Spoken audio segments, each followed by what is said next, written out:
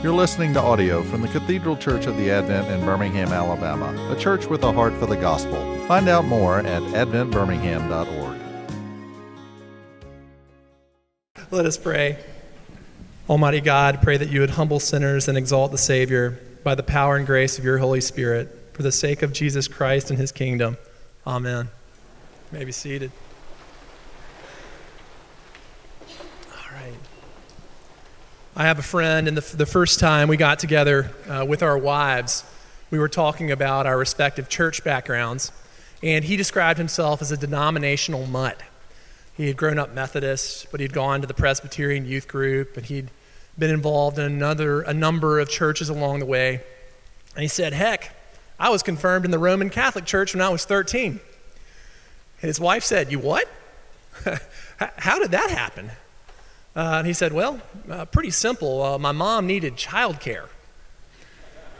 Now, I have heard of people putting their kids in 4 or 5 vacation Bible schools in the summer for some extra childcare, but I have never heard of a Protestant family in the rural South putting their child in Roman Catholic confirmation in the name of childcare. And so we all had a laugh. It was kind of funny, but then the sad reality of the situation set in. His mom was a single parent. His father lived 4 hours away. His mom was working 2 jobs to try to support him and his brother. His grandfather had terminal cancer, and his grandmother had been in a serious car accident and had broken both of her legs and could not walk. So here was his mom. She was trying to make ends meet and support her sons. She was trying to raise 2 boys as a single mom. She was trying to take care of her terminally ill father, and she was trying to take care of her mother who could not walk. It is what I would describe as an impossible appointment. I use the term appointment intentionally because in God's sovereignty, this was the situation in which she found herself. It's not what she wanted. It's not what she signed up for. But here she was with this impossible challenge in front of her and all these questions. How would there be enough time? How would there be enough money? How would there be enough energy? How would she shoulder all of this burden? Now, as you listen to this scenario, you may be able to identify with it in a different kind of way. Perhaps it's addiction or mental illness, or a diagnosis or a financial catastrophe, or a life of grief, or life as a single parent.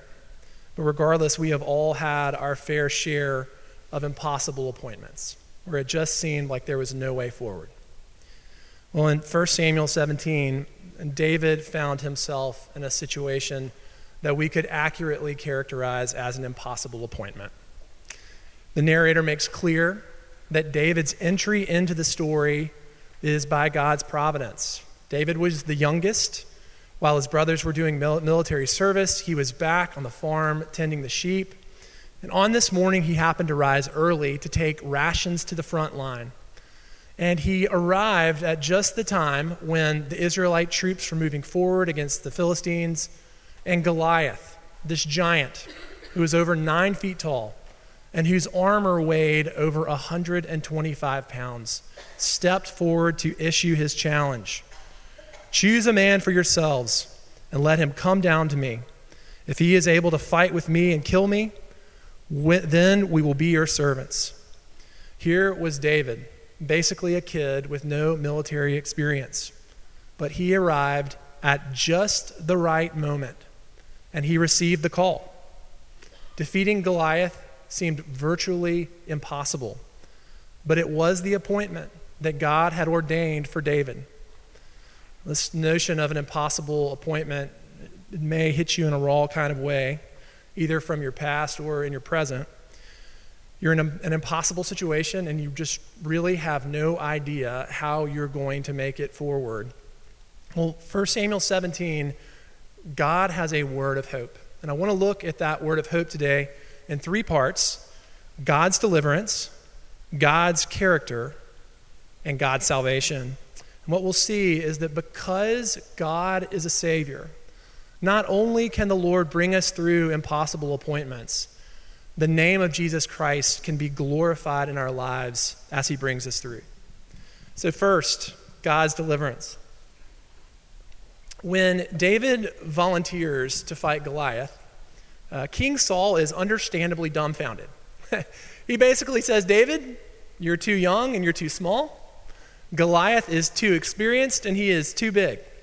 But this does not faze David's resolve. He replies to Saul in verses 34 and 36. He says, your servant used to keep the sheep for his father. And when there came a lion or a bear and took a lamb from the flock, I went after him and struck him and delivered it out of his mouth. And if he arose against me, I caught him by his beard and struck him and killed him. Your servant has struck down both lions and bears, and this uncircumcised Philistine shall be like one of them, for he has defied the armies of the living God. Now, the key phrase here is the Philistine shall be like one of them. When David showed up for work as a shepherd, we can assume that he was not hoping that he would encounter a bear or a lion. And yet, that is what had happened multiple times in his life. He had to enter into these deadly occasions, and he had to literally engage in combat with lions and bears. But David had seen the Lord preserve him and deliver him in these moments. And so David has this confidence that because the Lord has delivered and protected me in the past, God can deliver and protect me here in this impossible situation with Goliath. Now, 4 days after my son died in 2013, I had a pretty significant collapse. My wife was out of the house. My daughter was taking a nap, and it was very painfully silent. This is a time of day when I would have been shushing my son to be quiet so that he didn't wake the baby, and it was just so deafeningly quiet in the house. So I started to cry, and I was in our bedroom, and I wept on the carpet, and I had this very peculiar sensation of carpet fibers in my teeth. Now, as strange as this may sound, as I was laying there crying, I remembered that one other time in my life I had had this sensation. When I was late in my teenage years, this is going to surprise you, I was dumped by a girl. Shocker. And I remembered crying on the carpet in my bedroom and remembered getting carpet fibers in my teeth. And it was funny because even though this was a much lesser deal, having a breakup as a teenager, when I was 19 years old, that felt like the end of the world. And I thought I would never recover.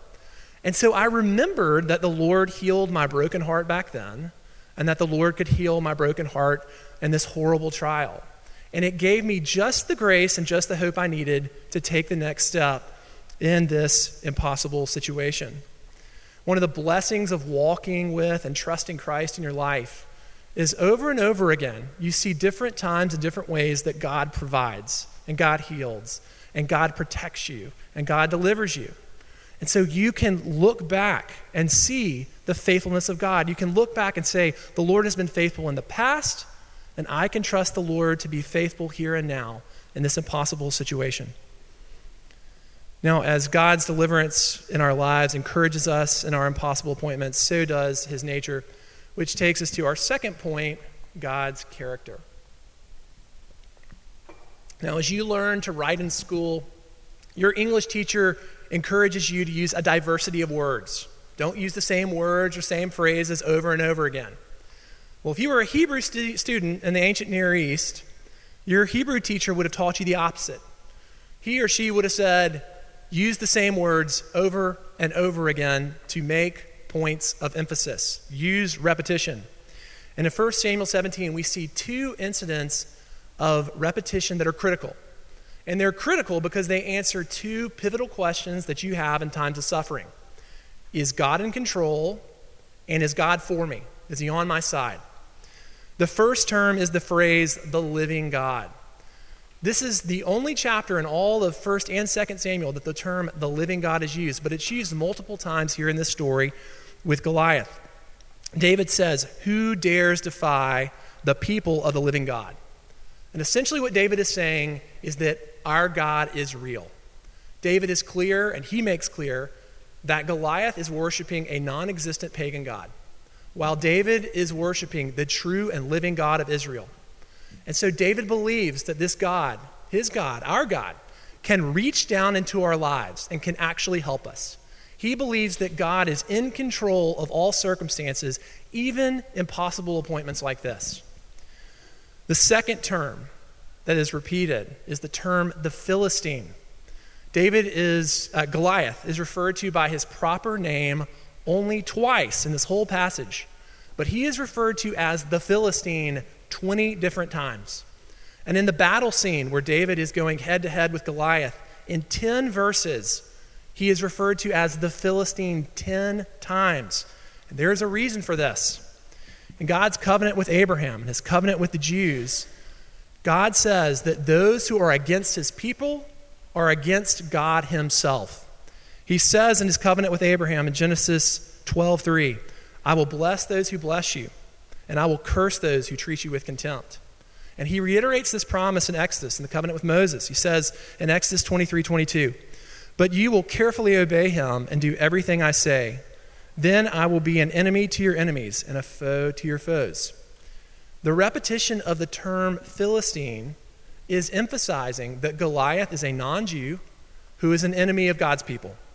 It is emphasizing the covenant promise of the Lord. So to David, the size and the experience of Goliath are immaterial. They are immaterial to the point that David doesn't even wear armor into this battle. He has only a slingshot and a few stones. What matters to David is the covenant faithfulness of the Lord, because the covenant faithfulness of God says that God is on my side. God is for me. Now, in the new covenant, we don't have human or geopolitical enemies. Our enemies are sin, death, and the devil. And Jesus has gone to war with them on the cross. In an impossible appointment, your circumstances are suggesting that God is not in control because it feels like your life is spiraling out of control. And your circumstances suggest that God is against you because you understandably ask the question, if God was for me, how could he allow me to be in this position? But it is not about the nature of your circumstances. It is about the nature of a good, loving, kind, and sovereign God who is for you. When we look at the cross of Jesus Christ, it tells us decisively that God is in control and that God is for us. And we find hope in God's deliverance and hope in God's character. And finally, we find hope in God's salvation. Toward the end of 1 Samuel 17, the time of talk is over. David comes face to face with Goliath, and David has written lots and lots of checks with his mouth, and now it is put up or shut up time. And in the thick of the battle with Goliath, when Goliath approaches, there are two critical phrases that David uses that are related to his salvation. In verse 47, he says, the battle belongs to the Lord. And in verse 46, he says that all the earth may know that there is a God in Israel. In Psalm 40, which was written by David and is about his salvation, David writes in verse 1 and 3, I waited patiently for the Lord. He inclined to me and heard my cry. He drew me up from the pit of destruction, out of the miry bog. He put a new song in my mouth, a song of praise to our God. Many will see and fear and put their trust in the Lord. So the pattern of language that David is using is that of God the subject performing action of rescue. He heard. He drew me up. He set my feet upon a rock. He put a new song in my mouth. God is the subject, rescue is the action. And as God redeems and saves David, what is the fruit? What is the result of his salvation? It is that many will see and hear and put their trust in the Lord God. Well, notice in the encounter with Goliath, the language that David uses is very similar to the language used in Psalm 40 when David describes his salvation. In verse 46, he says, the Lord, God being the subject, will deliver you into my hand. God does the action of rescue. Verse 47, the Lord, God being the subject, saves not with sword and spear. God does action of rescue. And in verse 48, he, God the subject, will give you into our hand. God does the action of rescue. And what is the fruit? What is the result of God's act of deliverance here? It is that all the earth may know that there is a God in Israel. As God performs his saving work, the result is that God is glorified and others put their trust in the Lord. The dynamics of David's original salvation, as seen in Psalm 40, are governing and informing his thinking as he walks into this impossible appointment. God had saved and redeemed David from sin and death. He can redeem and save David from this impossible situation.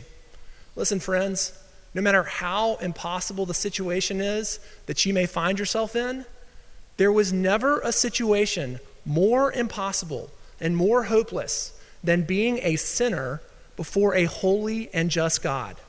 And Jesus came and rescued and delivered us from that eternal impossible situation.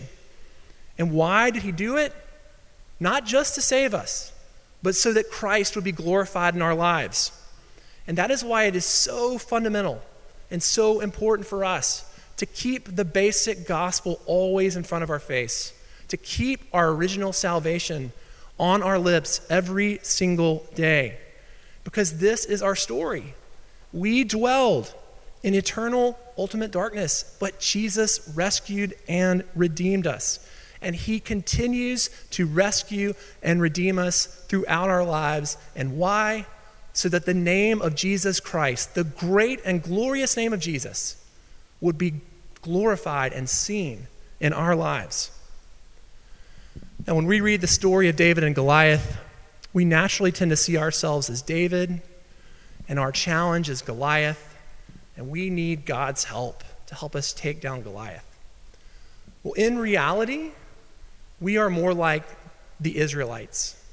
We are sitting helplessly on the sidelines. And we need David. We need a warrior. We need Jesus to come in and fight the battle for us. We need his intervention. And this is the way, this thinking, it leads us to trust the Lord. And it leads us to have hope. And when we have hope, we can take the next step in any impossible situation. If you're a skeptic, you're trying on Christianity, I want you to know that the basic message of Christianity is this, that we are all standing before Goliath, all of us. And Goliath is the problem of sin and death. And saving faith is us stepping out of the way and letting Jesus fight the battle for us. It's trusting in what Jesus did on the cross to be our warrior against this problem of sin and death. And finally, these impossible situations are not theoretical. They're not hypothetical. They're very, very real for many of us. And I want you to remember that the battle belongs to the Lord. It has always belonged to the Lord. And the God who watches over you, the God who loves you, the God whose name is Jesus Christ, he will fight for you. Let us pray. Almighty God, we pray that you would glorify yourself in us. In Jesus' name we pray. Amen. You've been listening to audio from the Cathedral Church of the Advent. If you live in Birmingham or find yourself visiting, we hope you will join us at one of our Sunday services. Find out more at adventbirmingham.org.